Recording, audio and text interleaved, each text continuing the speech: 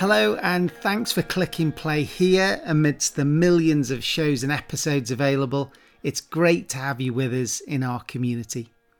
One thing that I wanted to signpost you to is our brand new white paper, which the Sporting Edge team has just launched this week. It highlights 5 key strategies to optimize your hybrid teams.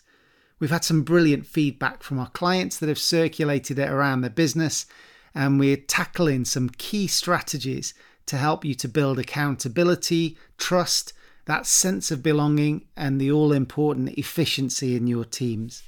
All you need to do to get your hands on it is visit sportingedge.com, go to the resources section in the top menu, and then click on the white paper called 5 Strategies to Optimize Your Hybrid Team.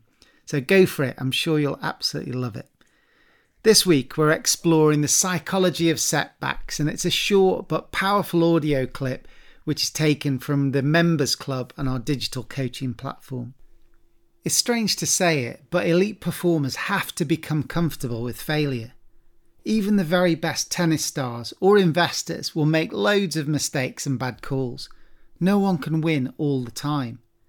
So we'll fail from the moment we start a sport or career right through to the end when we're grandmasters, but far from seeing it as a personal insult, we should actually welcome it and expect it. With every step up, we'll fail, we'll learn, we'll improve, and we'll step up again. Imagine a pianist starting with that simple 2-finger tune and then progressing to a full concerto. There'll be mistakes all along that pathway. So today's insight reframes this common challenge, and it comes from one of our Monday morning videos that our members community receives, so I don't need to give it any more introduction. Hi there, do you get defensive when your work gets criticised? Many of us take our work so personally that when we make a mistake or people have some constructive feedback, we can get really defensive to try and protect our self-esteem.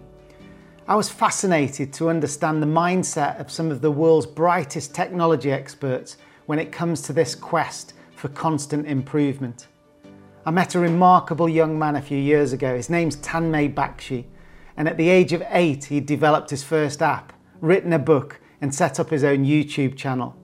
He's now a global keynote speaker and an honorary cloud advisor for IBM Watson.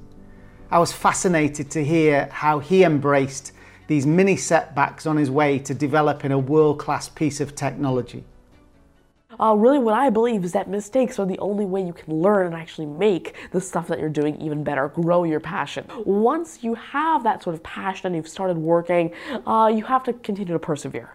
Really, if you get stuck somewhere with a mistake, you can't just stop and say, you know what, I am done with it.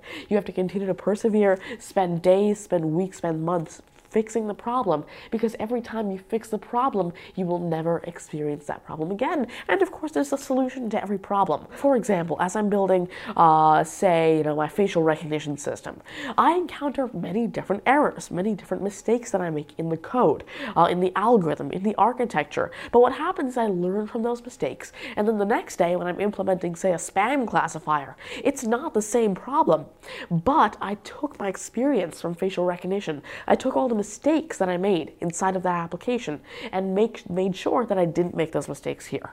And I made a much, much better piece of software. And of course I fixed the mistakes in the facial recognition as well, because I was able to learn from them, learn how to fix them, and then from there on out I never make that mistake again because I've already made it once and I learned how to fix it and how not to make that mistake. And so really again, it's always about learning from experience. Like for example, if you're learning to program, you won't read a book or look at the internet and learn how to program magically. You have to continue to learn by example and experience if you really want to continue to learn about these sorts of technologies or about really anything in general. So making mistakes is really a critical aspect of learning in the first place. I have to say I've never met anyone who seems to love making mistakes like Tanmay does. It's interesting that he doesn't take these as personal attacks. It's almost as if he sees his work as separate to himself.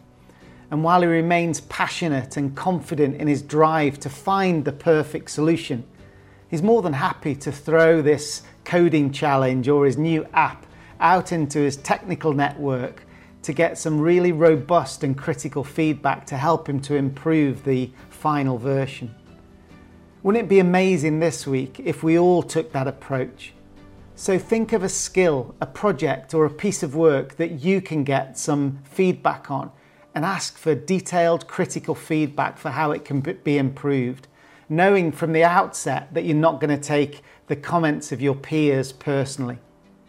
This ability to accept our lives and our work in this imperfect state of beta mode might really help us to improve faster and faster each week.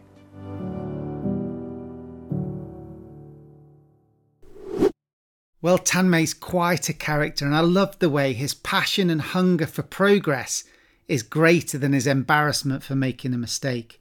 And that's what allows him to keep powering forward in that beta mode.